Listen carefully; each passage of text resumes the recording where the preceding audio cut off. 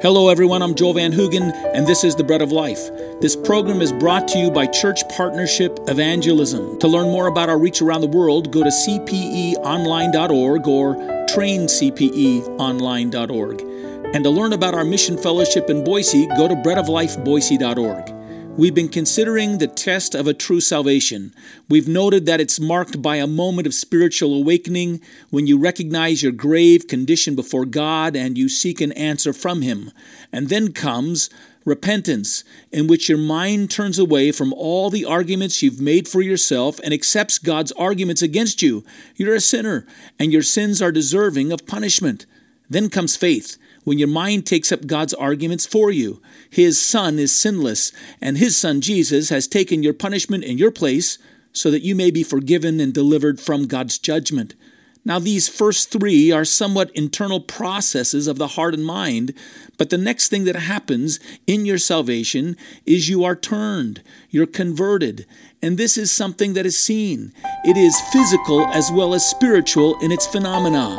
Onlookers will recognize a converted person. Oh, he's a convert. You don't hear it thrown around very much anymore, but this is a biblical term.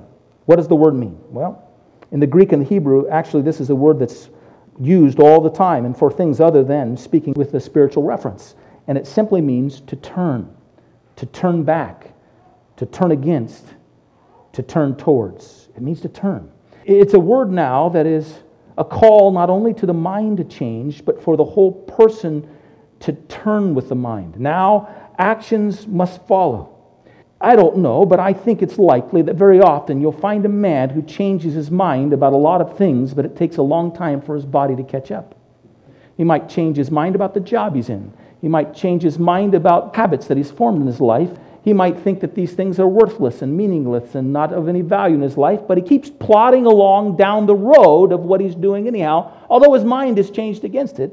Conversion is when your body and your whole being catches up with your mind. That's what it's talking about. First, let's notice here that conversion has a negative element to it. It means a turning from something. It is to turn from yourself. First. It is to turn not only in your mind, but with your whole body, with your whole being, to turn away from yourself. Let me illustrate this for you. You remember John the Baptist came and he was preaching a message of repentance for the preparation and coming of the Messiah.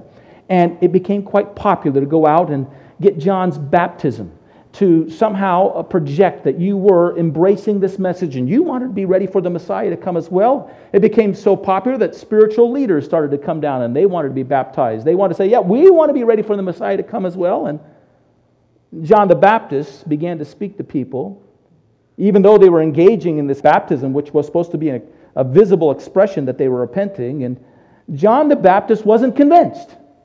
So John the Baptist said to them, bring forth fruit that's expressive of repentance. Basically what he was saying is, I kind of want to see with my own eyes the evidence of what you say has gone on in your mind, this change that's taken place. Actually, go to Luke chapter 3. Let's look at verses 7 through 14. I want to see a conversion in which you really are turning away from yourself, is what he's saying. Verse 7, then he said to the multitudes that came to be baptized by him, brood of vipers, you snakes, who warned you to flee from the wrath to come. Therefore, bear fruits worthy of repentance, and do not begin to say to yourselves, we have Abraham as our father, for I say to you that God is able to raise up children to Abraham from these stones. And even now the axe is laid at the root of the trees. Therefore, every tree that does not bear fruit, that's the fruit of repentance, the evidence of a changed life, is cut down and thrown to the fire. So the people say, well, what do we have to do then to show the fruit of repentance? How do we put this into action? Convert what's in our mind to the expressions of our body and demonstrate that we're turning from ourselves. He answered and said to them, he who has 2 tunics, let him give to him who has none. He who has food, let him do likewise. And then tax collectors also came to be baptized and said to him, Teacher, what shall we do? And he said to them, collect no more than what is appointed to you. The tax collection booth that was given to the individual was a concession to make a little extra money. They paid a little fee in order to get the ability to raise taxes, but the government didn't really prosecute them for raising more than the government wanted, and they raised more than the government wanted. It was how they lived. It's how they provided for themselves, and they provided well for themselves. He says you have to stop that. You have to stop conducting yourself in which you're seeking to provide for yourself like that. Likewise, the soldiers asked, saying, "What shall we do?" And he said to them, "Do not intimidate anyone or accuse falsely, and be content with your wages." Stop thinking about yourself. Demonstrate that you've repented and turned from yourself. So it's a turn from the wickedness of a self-pleasing life. The second thing is, it's a turn from a life that worships idols. It's a turn from serving anything other than God. In Ezekiel chapter 33, verse 11, Ezekiel writes, turn you, that's the word convert. Turn you, from your evil ways, for why will you die? Ezekiel 14:6 says this, repent, turn away from your idols, and turn your faces away from your abominations.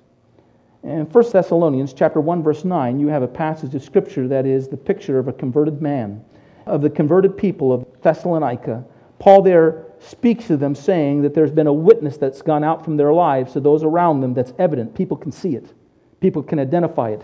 They know what's gone on in your mind, this change of mind of repentance that's taken place, this change of mind and saving faith that you've had because it's been converted into action in your life.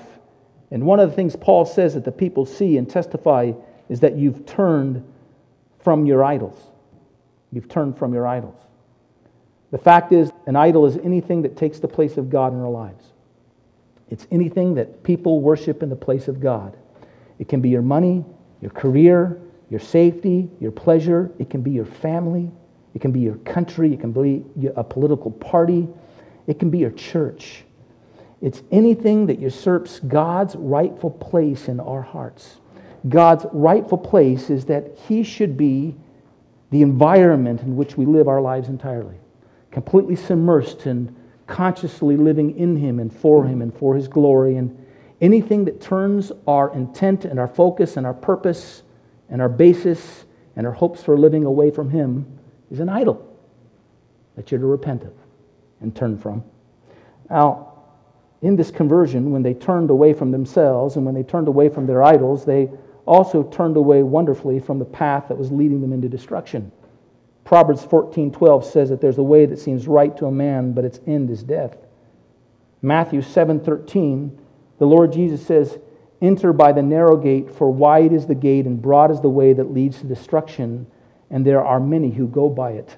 You see, so you're turning away from endless destruction when you turn away from yourself, when you turn away from your idols and you turn to God.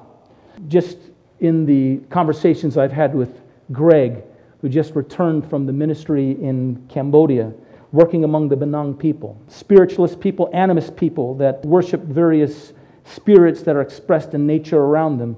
He told a wonderful story. I think some of you that took the Sunday school class last week heard him share the story.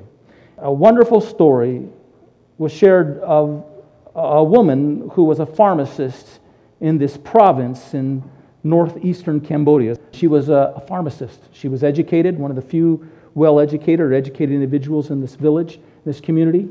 She made a decision to give her life to Jesus Christ and receive Him as her Savior. Her husband found out about it that evening, I assume it was. This happened just 2 weeks ago, and was so angry that she had made this decision. Apparently, the women in these communities aren't to make any decisions apart from their husbands. It's a very strong paternalistic society. He was incensed by it, and so he tried to murder her. In fact, he thought he had. He squeezed the life out of her, strangling her, threw her lifeless body into a bed, covered her body with blankets thinking that she was dead, went and removed every valuable possession from the house, and fled thinking that he was fleeing the community in the region, having murdered his wife. 5 hours after this event took place, the woman shares a story of having Jesus come and sit beside her bed.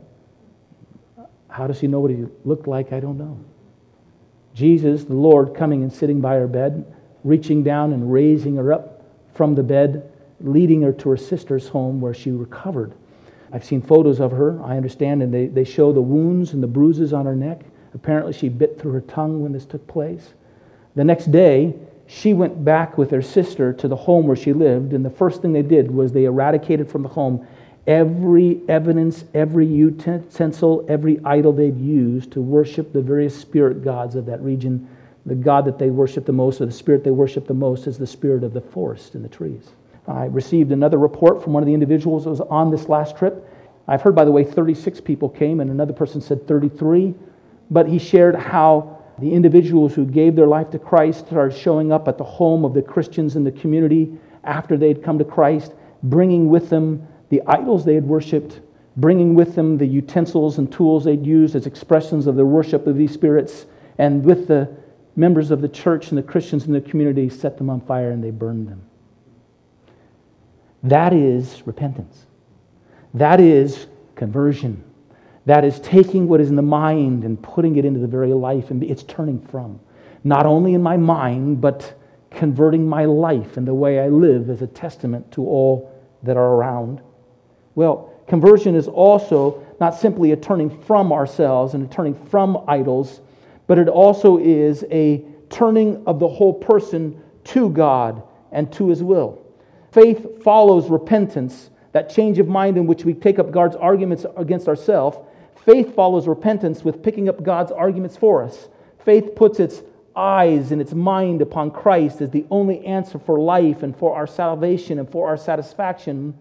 And conversion is the action that follows that act of faith in the mind, and now through conversion, the whole person, the heart, the soul, the strength turns in allegiance to Christ. Do you see this? My mind says, now I believe in Christ only. I believe in His sinless perfection. I believe that He's the holy, righteous God who became sin for me. I believe He died and rose again from the grave, and if I trust in Him, He covers me with His righteousness. He now is the Lord of my life. I surrender myself to find all my satisfaction in Him. You intellectually say this to yourself. Your mind says this to yourself in saving faith. Now, conversion is the expression of that reality.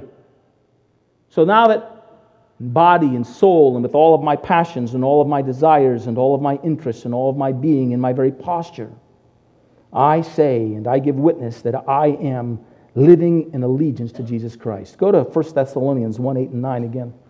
1 Thessalonians chapter 1, verses 8 and 9.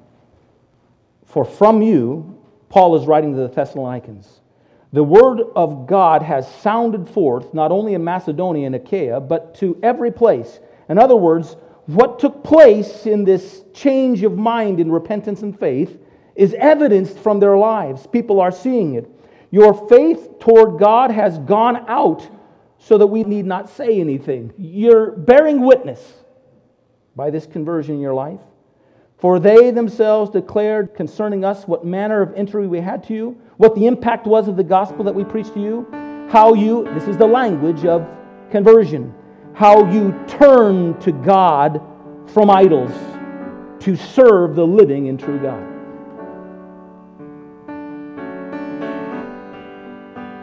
Conversion is not simply turning against yourself and turning away from your idols, but it's turning into God and all of His life and all of His fullness and serving Him. Well, thank you for listening to the Ministry of the Bread of Life. To learn more about our ministry, let me suggest you go to one of two websites. First, go to traincpe.org, traincpe.org, to learn more about the work we're doing all over the world to equip and engage the body of Christ in personal evangelism, discipleship, and church planting. Or to learn about our work in your community, go to breadoflifeboise.org. Until the next time, God bless you.